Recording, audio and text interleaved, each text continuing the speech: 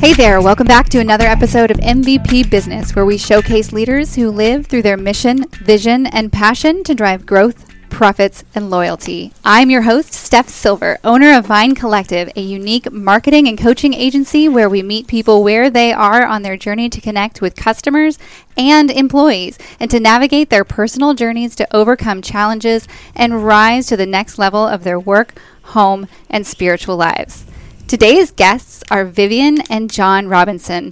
This husband and wife team are the co-founders of Blue Fern, handcrafted, plant-based skin products with microbiome supporting ingredients. The product is amazing, and so is this amazing couple. Thank you so much, you guys, for joining me today.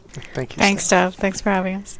Absolutely. So we'll get to Blue Fern in a moment, but let's start with learning a bit about the two of you. Tell me who you are. I'm John, and this is Vivian. I'm Vivian. How do we answer that question? Who are we?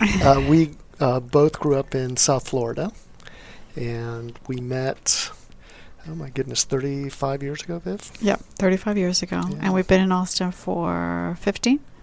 Over 15 years, yeah. So one of the things that I find interesting about you guys, one of the conversations we've had kind of midway through knowing each other so far, is your first date. Tell me a little bit about your first date. Well, okay, so there's a couple. We met at an airport and en route to Quebec, but that was when we met. Our first date, I would say, is our luncheon date. The picnic date. The picnic date, yeah. I picked up some sandwiches. We went to Alice B. Wainwright Park in Coconut Grove in Miami. And we set up a blanket over the Biscayne Bay. And I was too nervous to say very much. I was only 17, so very young. Very, very young. I was early 20s. So there's a little bit of an age difference. But it was just nice. We had picnic lunch by Biscayne Bay in Miami. And you've been together ever since? We've been together ever since. Yeah. I was 20 when we got married, so it's been 20, 32 years. This year will be 32 years. And you were in Florida at the time. What brought you to Austin? We had a roundabout way to get to Austin. We left Miami in 2004. 2004. Yeah, and we went to Singapore. We worked there for almost 4 years, and sure, we worked at a family business. We were in the animal nutrition business, and just the opportunity arose. We visited Austin, and it worked. It clicked. So we ended up actually relocating our U.S. business from Miami to Austin, and so we came in 2007. Yeah. And we've been here since. So the kids went to high school here, late elementary school. They left for college, but we love living here. It's a great city.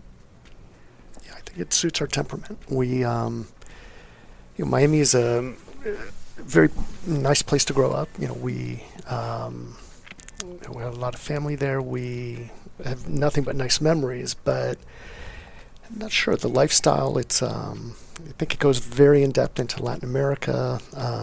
We're both, Vivian's Cuban descent. I'm from Ecuador, so I think our reference points are Latin American. And Miami, it's a wonderful place, but there's a lot of there's a superficiality to it,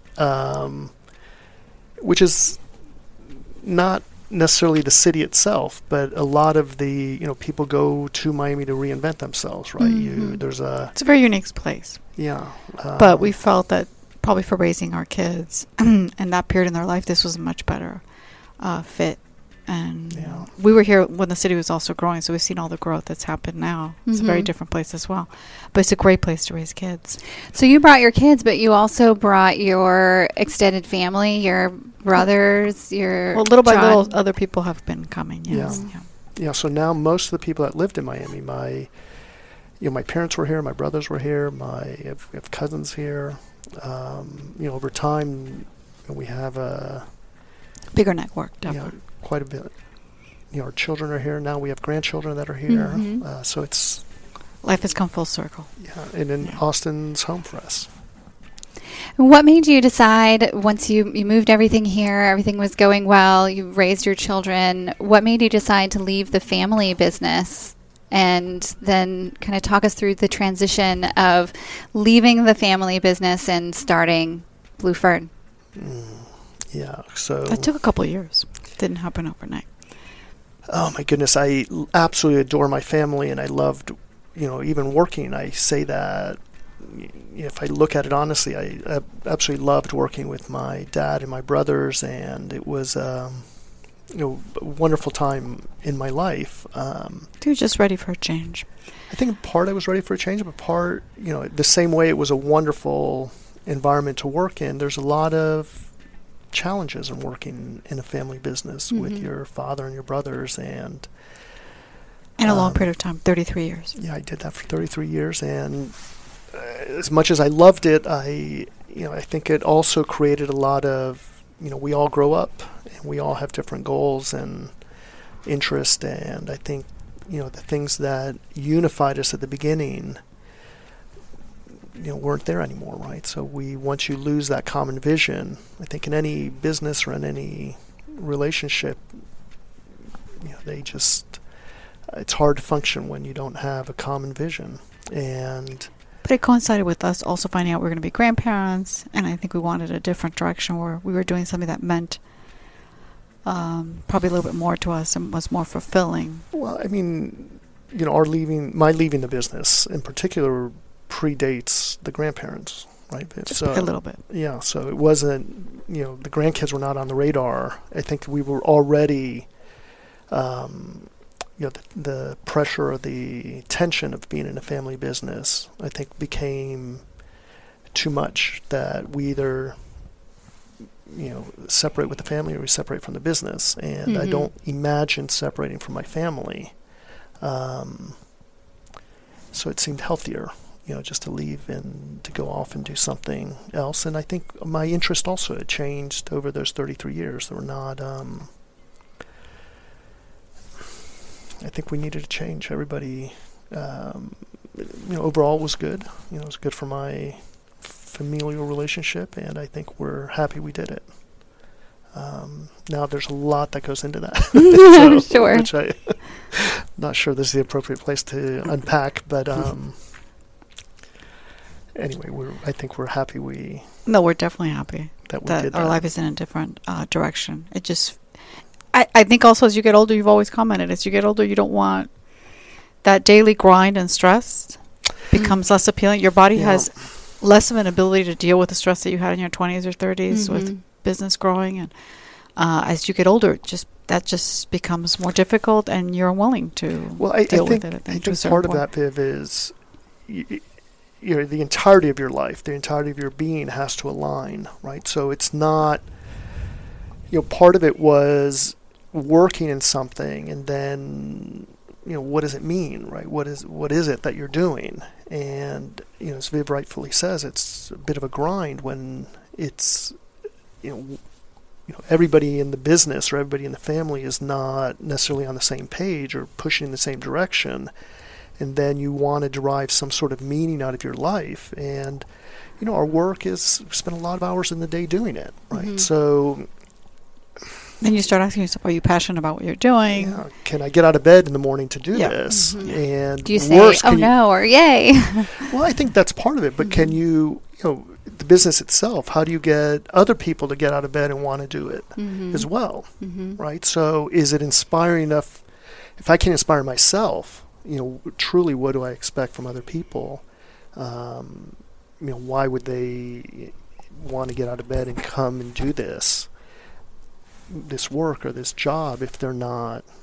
If you're not inspired to do it yourself. Well, if I'm not inspired to do it, how are they going to be inspired to do it? Right. And at this point, the business is an international business with several employees, lots of hubs and spokes. And so lots of travel. So managing all of that and getting yourself and all of the teams aligned and excited is not necessarily where you are anymore. Mm-hmm. So the best decision for the family and for your own sake was to move on. I made a promise to myself, and I was quite vocal in the family. Once early on when I started working, because I always had the question: is it a good thing to work in a family business? And I think my attitude was always that as long as it's good for everybody, I'll do it. But once that it's not, and that I'd rather sacrifice the business over sacrificing the family. And I don't feel differently about that. Even today, I don't regret leaving because in many ways it saved our family relationships. Did they see it the same way when you were in the process of leaving, or was that more difficult? I think it's, the reality of it. I think there's a lot of emotion that goes into it. So the sense of... Initially, maybe not, but now I think, yes, they would agree that was probably the best. Yeah, I don't think they would disagree. It's just the emotion of feeling all sorts of things. There's a sense of loss of loyalty or loss of fealty to the family, by leaving. Are you abandoning the business? Or are you abandoning the family? And all those questions are raised. And sometimes you're in emotional conversations that you say things that maybe you shouldn't have said or that you regret saying. So I think the one, the one thing I would say that is I'm adamant about is that nothing's resolved without talking about it. And I think a lot of inclination that people have is let's put everything behind and let's move forward. And I'm okay with the general concept, but I think some things need to be clarified and some things need to be talked about and light brought onto it.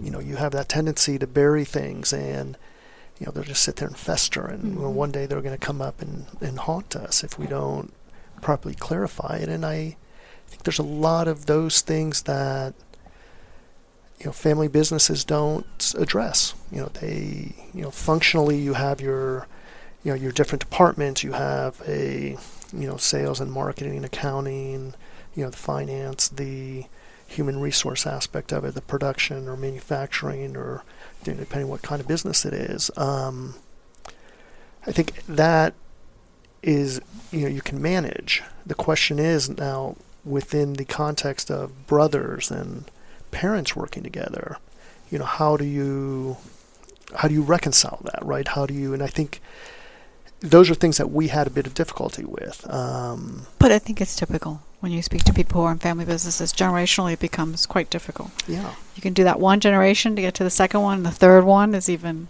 more complex. Well, I think that's what bothered me the worst, is that we were actually quite typical. Really, you were hoping. Well, I always had maybe an idealized version of ourselves as a family. Oh, we can do this. No one else can, but we can. Yeah, and it was really nice for many years. And in the end, but that's what you have to remember. I think we were woefully typical. But even when you left, it wasn't that, I'm just going to retire and. You wanted to do something to keep busy. I think my temperament won't allow me to just sit around and not do anything. Right.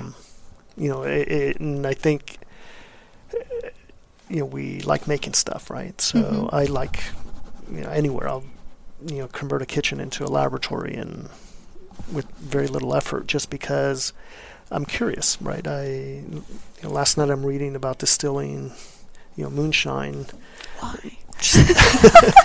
Why? Just because, right? So I have this book on distilling moonshine, and it's interesting once you look at Prohibition and you look at the social structure of these little towns in Kentucky that it's interesting, right? I have absolutely no interest in. I don't drink moonshine. I'm not particularly interested in the production of ethanol, but I think the how-to I find interesting. And there's a lot of how-to in skincare. There is. So tell us about that process, because it's an interesting process. Like you said, you were in the family business, and then you knew you wanted to do something else. How did you make that leap into the something else? It took a couple of years at least, I think, of going through different ideas and what lifestyle we wanted. Yeah, I think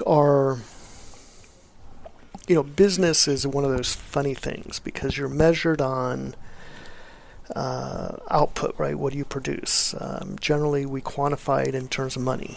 Well, how much money did the business make? Is it a good business, right? So for years we were, while I was working, Viv and I had a real estate business that we would, invest in real estate, and for the past 30 years, in some way, shape, or form, we always had that and it was a good business. That's right? pretty black and white. It's quite, easy to gauge. Okay, was it a good investment? Was it a bad investment? Mm-hmm. Business, I think it has to elicit more than money out of it, right? You have to have a bit more depth into what you're doing, again, to want to get out of bed in the morning, right? To really try to do it. And I think we were looking for something explicitly that was almost an extension of our lives, extension of our, philosophically, where, quite honestly, it doesn't even feel like we're working, right? It kind of feels like it's just an extension of our day-to-day activities and our day-to-day interest. And I think once you're able to integrate those, your philosophical interests, regardless of where you are, we could be here right now, having this very nice conversation, but we could be at home having dinner. We could be at, a nightclub. And I think it almost, as our psyche doesn't really change. We're the same people. Mm-hmm. And I think that was, I'd say raising children is, I think, that great thing that many parents, I think, realize, all these things we say to kids, do this, don't do that. You're trying to teach them morality, you're trying to teach them ethics, you're trying to teach them. But then you have to catch yourself, because you have to be, I think if you look at it correctly, look at yourself and say, okay, am I allowed to cuss here? Yeah. Is it bullshit, or is it truly, do I believe that? Or is it just stuff I say to kids to get them to do stuff that, in the end, ignore what I'm doing. This is what you should be doing.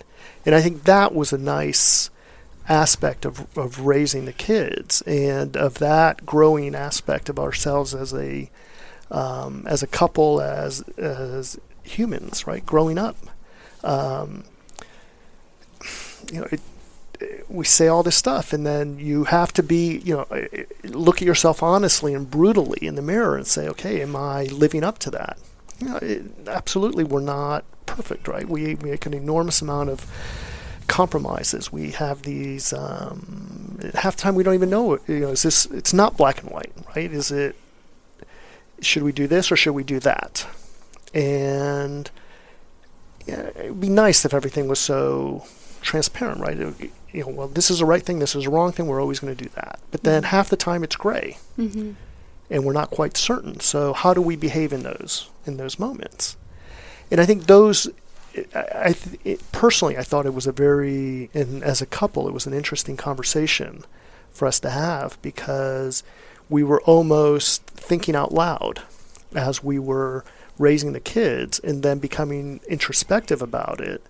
And, I think you want to live it's such a cliche, right? You want to live that genuine life. You want to feel like you're alive half the time, as opposed to going through the motions of it. And I think when you can just bring everything together, whether it's your personal life, your business life, there's there's less lines of demarcation between one and the other. Mm-hmm. It becomes easier to live, right? It doesn't matter if I'm at church, or it doesn't matter if I'm at a bar, right? I mean, truthfully, am I a very different person? Am I behaving very differently? Is it pretty much the same? We always have that joke. I'm pretty much the same shit all the time. Right? So right. It's not. It's nothing more, right? I think that became very liberating, personally. When we started, identifying that, I say, okay, now put your money where your mouth is. Do I want to leave my family business and give up potentially very lucrative years ahead for less lucrative now? And I said, well, is it all about money, or is it really about preserving the family? And I think that helped me say, okay, well, I genuinely believe that we should preserve our family, that there's not that many things in life that, in the end, that you can purchase that make your life worth living. That these other things that you can't purchase, my brothers, my parents, my relationships, our friendships, that human aspect are not for sale, right? You accumulate these things over your lifetime, and they're not things you're willing to give up. And I think that has become, the heart of, I'd say, of how we give value to life, or what is the meaning of life, right? The meaning of life is the things that you give meaning to, or that things that you value. And I think it's simple, right? But it's not easy always to know what it is, right? I want to have a business that has meaning. It's a very easy thing to say. Now now what is it? Where do you go? And where do you go? Okay? I want to have. Where do I start? Yeah, I want to have a meaningful life. Okay, good. Well, at least you acknowledge it, right? But it's a lot of effort, right? It's a lot of wake up in the middle of the night, wondering if you're doing the right thing, right? Does this? I think that proverbial thing in business is, it's nice to be self-employed, but you have the 100% of everything is following you around. All the issues that the companies have is going to follow you around. Are you happy about that, right? Are you waking up in the middle of the night saying, why in the name of God am I doing this? And I think that is the question. You have you're perfectly calm, you have a nice evening, you go to bed and very relaxed, going to sleep, and then suddenly you have that little germ of worry that hits your mind, and then suddenly that turns into doubt, that turns into fear, that turns into terror, and suddenly you're sweating. Where the hell did that come from, right? So I think that's the funny thing of, it's not always perfect, right? And I think that's a good metaphor for life, right? If we're not, we were commenting before we started this conversation on air that, we look forward to our camping trips. Viv and I spend time in the, under the stars, just, trying to get away from the city. And it's really nice, hear the birds, listen to the wind and the trees, and just be out in nature. And it's a wonderful way to center yourself. But then, does that mean that that's where we have to live? Can we not live in the city? Should we not live in the city because we don't hear the birds in our, deluxe apartment in the sky, right? It's like we enclose ourselves in these things. But then, the truth is, it's a trade-off. Right? Yes, we live very centrally located in the city. It's a very nice place. We walk downstairs, we're on the trails, and we can go to restaurants, the grocery stores across the street. So it's nice. But you have to trade. You're giving up what in order to have that? And then you realize, okay, well, nothing's perfect. Right. And I think that's what you have to recognize. It's not like, okay, let me look for the perfect situation. I don't think that exists. I don't honestly think that you were constantly making these trade-offs. Right. My kids, I would, love for them to have never left the house and to be with us forever. But then I say, okay, well, we did a really shitty job parenting, right? If they, or if they were really there, you might have a different love. but I think that's that bittersweet aspect of parenting, right? You do a good job, your kids grow up and leave. Right? And they're capable of leaving. They're capable of living for themselves. They're capable of being functional adults and having children themselves and raising kids and being good parents, right? So that, unfortunately, they leave you, right? And I think that is so you're looking for those little snippets, those moments where you're together and trying to suck it up, enjoy it. And I think that becomes that. It's a bit gray outside, right? So maybe the tone of this is it sounds, but it's not. It's truly. I don't mean it in a sad way, because I don't see it sadly. I see it as a very, when I see my kids, when I see them, with their spouses, and I see them now with our grandkids. They're doing well. That's what you want to see. They're well, right? Sometimes I miss them. Sometimes I think nostalgically at a trip we took as a family, or we were all together. Spring break is coming up. It occurred to me the other day, we're not going to go spring break with the kids anymore. Right. And but maybe we take the grandkids. Well, I mean, yes. I mean, that's the. But there's always the trade-offs. I think it's a trade-off. Where you are. I was just thinking about this. I've been thinking about it a lot in entrepreneurship in general. That just like you're saying, there's this constant worry in your mind, and then for me, I think, well, maybe I should just get a job. It seems so easy to just get a job, but then I'm like, but then somebody's going to be in control of my schedule, and I'll have to actually go where people want me to go, and they want me to go there, and so whatever it is, there's never a perfect. Maybe that's the price for that freedom. Exactly, but then they could fire me at any moment. Whereas as an entrepreneur, I'm in charge of my own, and I could keep working and double down or change my business however I want to change it, or like you guys come out with new products, or you can go after new markets, or you have choices, and of course being an employee, you have choices as well, but they're completely different, and you have different levels of control. But going back to your point, there's always questions, there's always the dreaming or the regret in whatever your choices are. You have all of those different levels of thinking, but it depends on lots of different factors of what your level of balance of meaning and passion and all those different things are.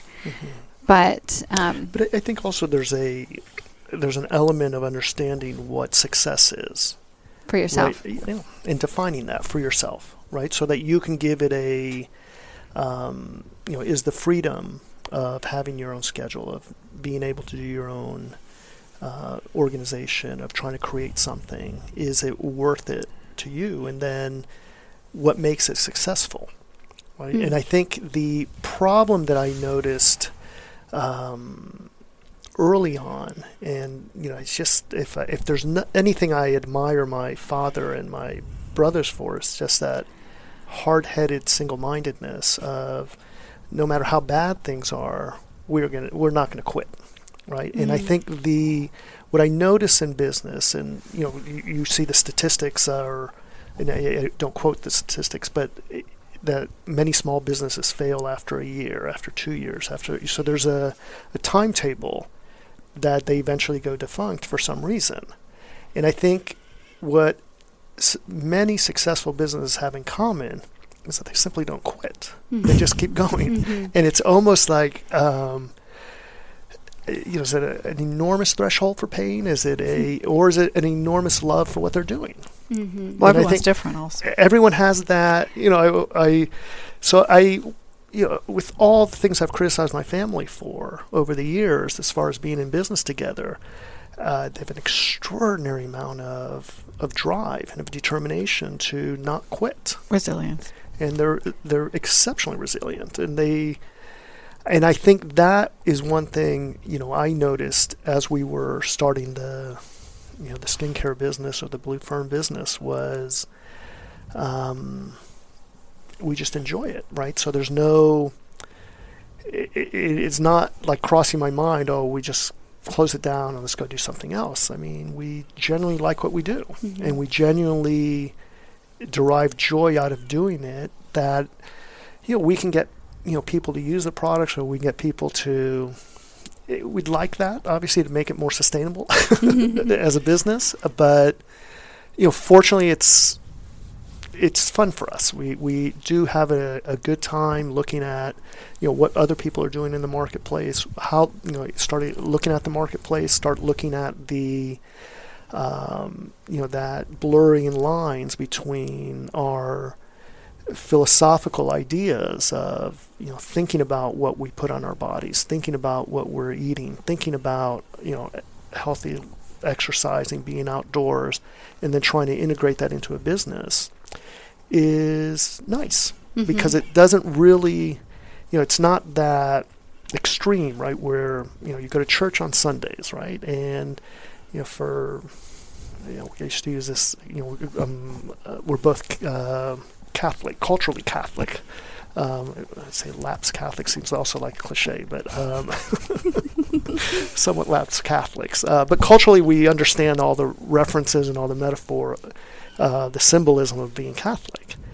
And, you would walk into Mass, and it's a preparation, right? You're preparing yourself to receive the Eucharist, the body of Christ.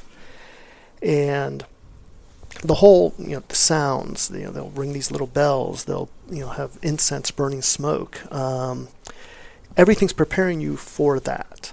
And then you notice that, as the sermon goes on, as the ceremony progresses, everybody bows in deep in prayer, walk up to receive communion. They receive the communion, and they move back to their seats, and they're lost in prayer. You're this very, very deep meditation, and everybody sits down, the priest continues, blesses everybody, and it ends it. And then for the next few hours, the rest of the day, you feel great. It's a really nice feeling. But then suddenly, Monday rolls around and you kind of lose it, and then you need to go back the next week to get recharged. So then the question that I had, or that we've talked about, is how do you feel that way always, like in perpetuity? How is it possible even, right, to feel that sense of meditation, to feel that sense of depth and calmness in, right now, right? We're, Tuesday, is it Tuesday? It is Tuesday. Tuesday morning in Wimberley, and it's, gray day outside. Can you find that feeling? And once you fall out of that center, out of that balance, can you put yourself back into it? Or do you necessarily need to? And I think what I realized is that people get stuck on that metaphor, right? That idea of, I have to go to this place, or I have to go to this church, and I have to be in it. I'm not, by the way, bashing church, or I'm not saying don't do that. What I'm saying is that I think people should explore that feeling, and that process of how they got to that feeling, and see, can you bring yourself to that feeling? When we're making new formulas, when we're making product, when we're going through that process, can we have that feeling, or is that an exclusive feeling of church or of Mass, in the Catholic terms, right? And I think it's not. It is. I think that should be the function of the church, is to teach that how to get there, and how to remain there, and how to try to live your life in that little balanced zone of meditation. And I think sometimes we just get lost on the ethical nature of it. Don't do this, do that, and I think that kind of loses it's nice for children because you need to teach kids, okay, right and wrong, but as adults, I think we need a bit more than that. And I know Viv is cringing because I'm talking about and we're not. I haven't even had Scotch, Viv, so there's no wine here. So, but anyway, I think there's not that blurred line of what we do, how we live, how we work, how we. Yeah, I think over time that those defined lines go away. Fade. Yeah. So you've found that place, or you're constantly pulling yourself back to that place of meditation and calm and where you want to be through your work and in your work and in your family. I mean, work is part of it, right? So I won't say through my work almost sounds as though that is what's. I mean, work is a part of it. We enjoy it. We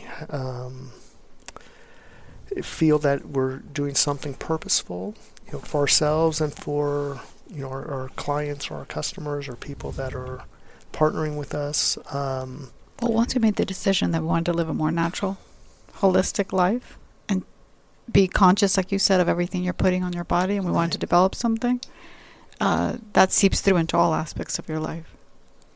Have you found yourself successful in that for the most part, or have there been big shifts of having to pull yourself back in and say, oh wait, this doesn't align with the holistic living?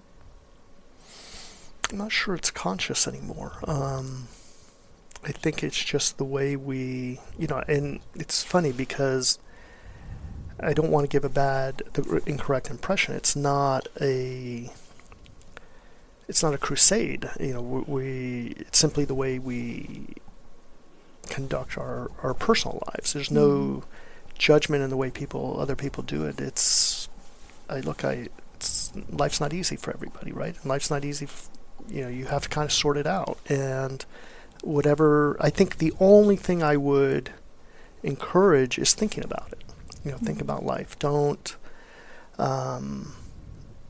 think about what you put on your skin. Think about how you eat. Think about all those, do it in some sort of intentional way, I think is a better way to do it than not, just kind of coast. Mm-hmm. I'm not sure it was a conscious decision. It just happened organically almost. Well, we've talked about it almost since that picnic we had in Coconut Grove when we met. I mean, it was part of what drew ourselves. Were we talking about the picnic, or were we thinking about when John was late for the date? That one. That's the one. I just realized now what she was thinking. That was the first, yeah. When John was late for the date, and I'm waiting and waiting. Okay. And then you had been watching Joseph Campbell on PBS. Right. And you discovered Joseph Campbell. That's what she was thinking. Okay, so it was... It was one of the first dates. It was late 80s, yeah. So then, and my parents are like, why is he so late? Meet your parents for the first time. I was going to meet with his parents. I don't know. He keeps saying he's on his way, but he won't leave the house. And this is before there's cable and you can really tape anything. Yeah. He's watching something on PBS. It was on PBS, and it was, Saturday afternoon. And you were how old? I'm sorry. You're 25? 24, 25. 24, 25, maybe. I'm 18 or 19. Yeah. And I kept calling. But I didn't know why he was late. I just knew he was saying. But I was calling you saying I'm running late, and I kept saying I'm running late, and I was just watching TV. Literally, I was watching television. It was a Joseph Campbell interview with Bill Moyers was interviewing. It's very famous. Joseph Campbell. And I could not pull myself. So I spent the afternoon watching that into our date time. And Viv lived. But you did finally show up. I showed up, and then finally, I told her. And you confessed. The truth is, this is why. I was watching Joseph Campbell. And then I said to him, what are you talking about? I've been watching this my entire life. At home, we had the books, we had the DVDs. Mm-hmm. So my dad was obsessed, and we were constantly watching Joseph Campbell. Yes. So we knew we had a connection. It's the origin of myths. Is that the power of myth? The power of myth. The power of myth. Mm-hmm. So, and for those of you who hero's don't journey. know it, the hero's journey, the power of myth, all of that stuff, this is still very relevant to where we are in the conversation. So please look that you can still find the documentary and the books out there and learn what John is talking about behind the way that they're living and the way that they think about life. Yes. I think that was very instrumental. It was a very powerful moment in my life, but I would say in our life, because you felt it was life-changing. Like you're oh my God, this explains everything I've been thinking about for a while. I mean, again, going back to the, we're Roman Catholics, right? So we were raised rituals and that everything he speaks about is ritual mythology, which I've always been comfortable with. The ritualization of life, right? Mm-hmm. The moments in life, the celebrations of life, and I think the Catholic Church does an exceptional job in creating symbols and creating. Well, he taught catechism. I forgot to mention. I've gone through. I mean, we. Were raised in the church. I went to a Jesuit university. I generally wanted to believe it all, right? And in almost a literal sense. And I think the Catholic Church and the Jesuits do a very nice job of making you think. Mm-hmm. I would not say, okay, those are two separate comments. So the Jesuits within the Catholic Church, I think, were very good at saying, think about it, right? The concept of God. Does it make sense? Does it not make sense? Talk about it, explore it. It was never a punitive thing. Well, believe on faith. That's, I think, my mom did that to me as a child. And I was like, Mom, but you get to a point where I just don't. I need a bit more. I need a bit more explanation. And well, Joseph Campbell does a very nice job of connecting the dots. Yes, of the so he ritualization puts it in perspective of history, and this is what's going on 1,000 years ago in Native American Indian mythology, and look at how it relates to what's going on. The parallels, so all the parallels other, through history, and it just opens up your mind. Mm-hmm. Yeah. And I think that that curiosity and that wanting to believe and those drawing of connections makes sense of why you do things the way you do in your business. And then kind of pulling it forward into Blue Fern and choosing a life that is conscious, and not necessarily choosing, but continuing to make those choices on a daily basis.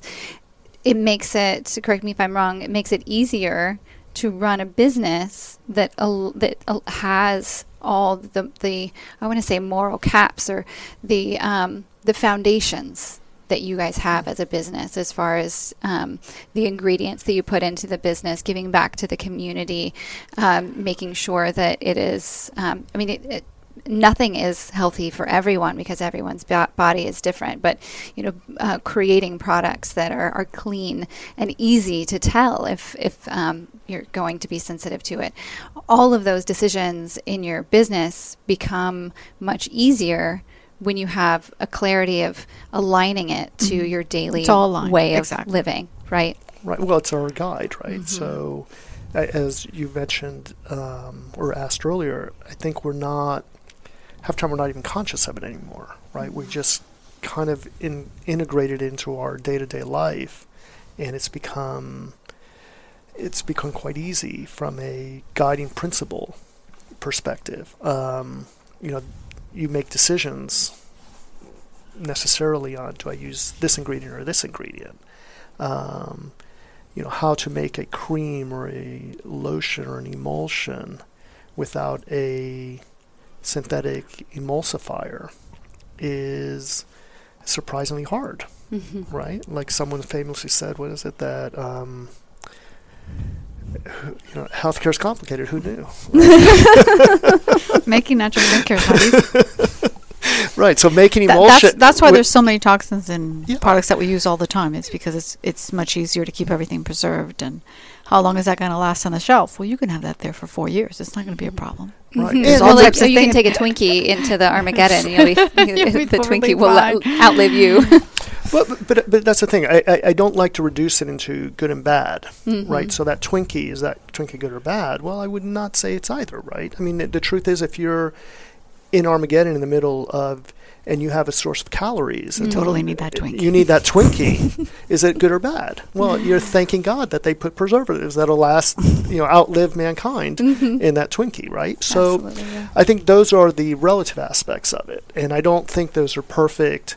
I do, and Vivian and I do believe that there are chemicals that absorb into your bloodstream that are going to disrupt your hormonal balance and that are simply not good for you. Having said that, there's many cosmetic companies and skincare companies that are putting in synthetic petrochemicals into as preservatives that are absolutely innocuous, that are not going to harm you significantly. The question is more of a philosophical question, and I think that's where we started having a discussion. Say, we could put that preservative in there, but if we use these other organic acids or these other preservatives in to preserve it, because you still need to preserve the product. Just because it's made naturally does not mean that it is dangerous or it's unstable. It needs some kind of shelf life. You need to be able to have it on the shelf for a year or a period of time that is not, or that's prudent, so that your clients aren't harming themselves. I mean, it has to be safe to use. Right. It can't get toxic, and you also don't want them to waste their money and have to throw it away. Right. So I think that it doesn't, being natural does not negate the obligation to have high quality, right? We still have to be able to perform. We still have to be able to meet quality standards that our clients would expect. That if it's going to be, not only is it natural, it has to be the famous Google, do no harm, right? Or do no evil, was it that they famously said. And I think that, is a basic, I don't even know if it's worth saying that, but I absolutely do no harm in what we're doing. So, and then the question then, can I, whether it's irritations or rosacea or some sort of dermal infection, am I able to help with that, or are these products able to help? And I think the concept of bringing your skin back to a natural state, in a balanced state, which is the microbiome, right? That's a big difference between your products and what a lot of other products, especially the cleansing, will strip people's skin completely, and they have to kind of start over or constantly fight against itself, as opposed to working on restoring and rebalancing. I think stripping it and then trying to add in all the moisture to compensate for everything you just took off. And that creates a terrible circle. Mm-hmm. Yeah. And it's that thin layer of skin, or that thin layer of oil or waxy stuff that you have naturally on your skin is there for a reason, right? And I think that's what we sometimes underestimate when we don't make that distinction between washing and cleansing, right? So wash, dishes, wash clothes. You get greasy dishes, you want to break it down with hot water and a good soap or a good surfactant, right? So that is not the way we should treat our skin, right? So our skin has natural oils on it we don't want to deplete, right? So when you're washing, you want to get the dirt, the makeup, all the stuff off the surface, but you don't want to strip away all the natural emollients that your skin naturally has. And I think that is what was interesting to us, is how do we achieve those things? How do we, your skin, you dry it out, it will start hyperproducing oils, right? Because your skin's dry. So how do you treat oily skin and try to balance those glands so that they produce the appropriate amount of oils, right? So not over or underproduction. And I think our bodies will naturally regulate that, and our sebaceous glands will naturally regulate that. When we stress them by removing everything, or I think we are taking our body out of balance and our skin out of balance. So I think our goal, like everything else we've talked about, right, is that finding that balance in your skin and finding that balance so that your body can naturally regulate and heal itself. But I think customers are a lot more aware, informed, educated, just in general, as far as there's products that they put on their skin. I think people are just in general more conscious, just like I said, to do with food. They pick up products and they're already reading the ingredients. But we notice from messages from customers that'll email questions, but does this have this particular essential oil? So people are already informed as to what types of particular ingredients maybe are not the best for them. And that's a big difference you didn't see 20 years ago. People were just, this feels good. It smells wonderful. If it says what it does, if it does what it says on the package, I'm good with that. And I don't think you can run a business like that anymore. People are much more informed as far as what ingredients are harmful and what works for them. And they just read labels. I don't remember 30 years ago reading any labels. Twinkies is a great, right? So culturally, there's a reference that you can make to when Twinkies was popular. After the Second World War, you start packaging processed food. Oh, miraculous, we can leave it on the shelf life for, so people were mesmerized by the science behind it. It's an enormous amount of science that went into the creation and production of a Twinkie. But get a modern consumer to read a label of what's in a Twinkie, and we're more suspicious now, right? We're not as comfortable. Even more so our kids. Because we're still from the generation that I grew up on Twinkies.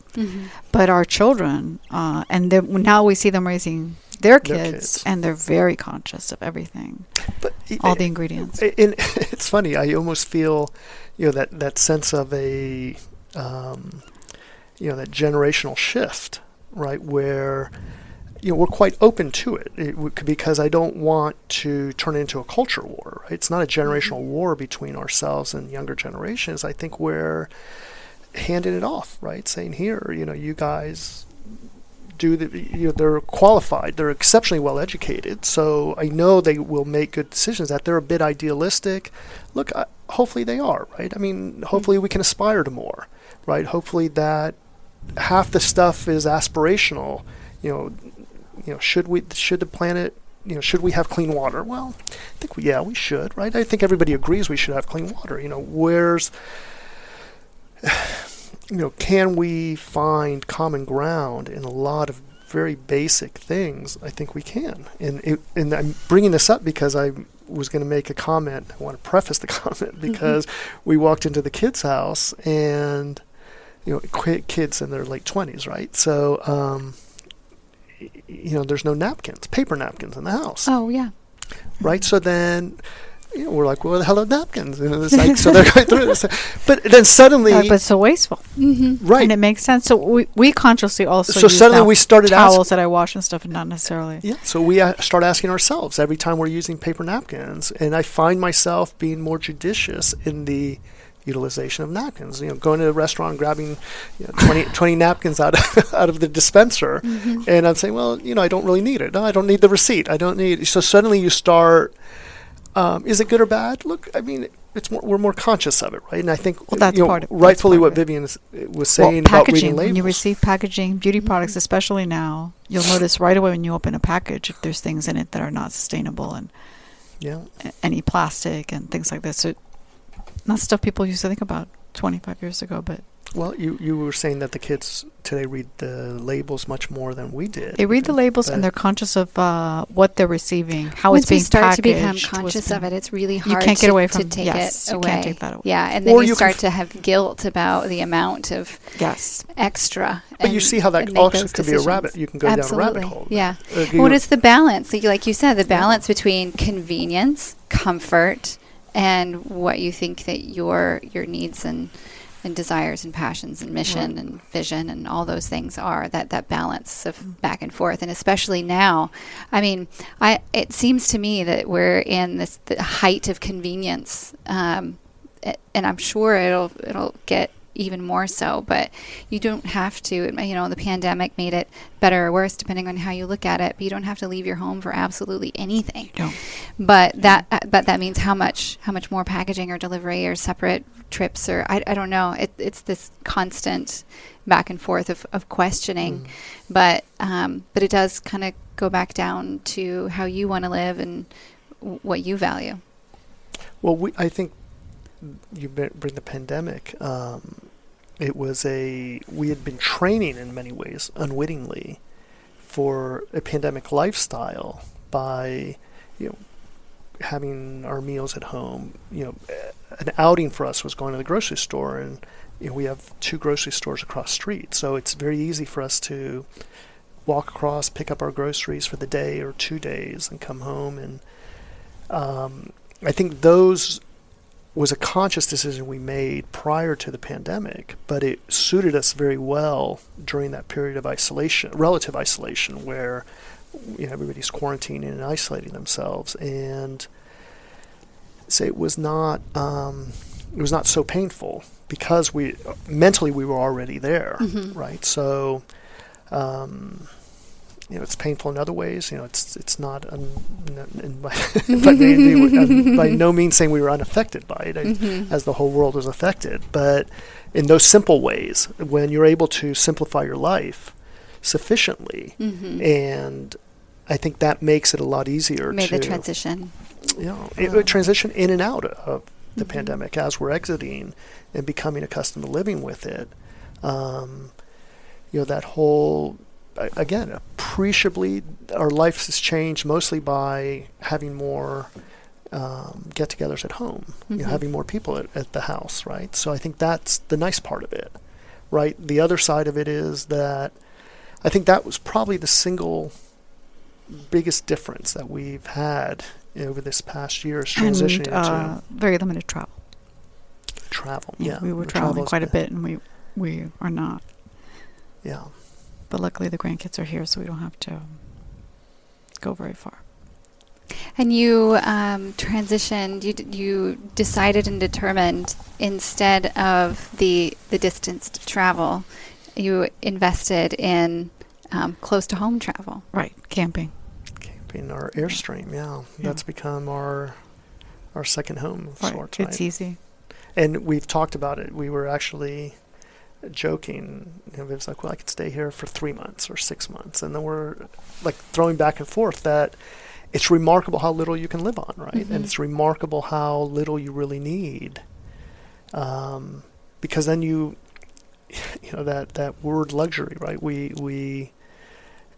You said many ways people haven't even left their house. They can have their groceries delivered. They can have, is that good or bad? Well, I mean, I don't know if isolating yourself from the world can be a good thing. It seems like it's probably not good, right? I think we're part of this world. Let's participate. Let's be in it. Let's not.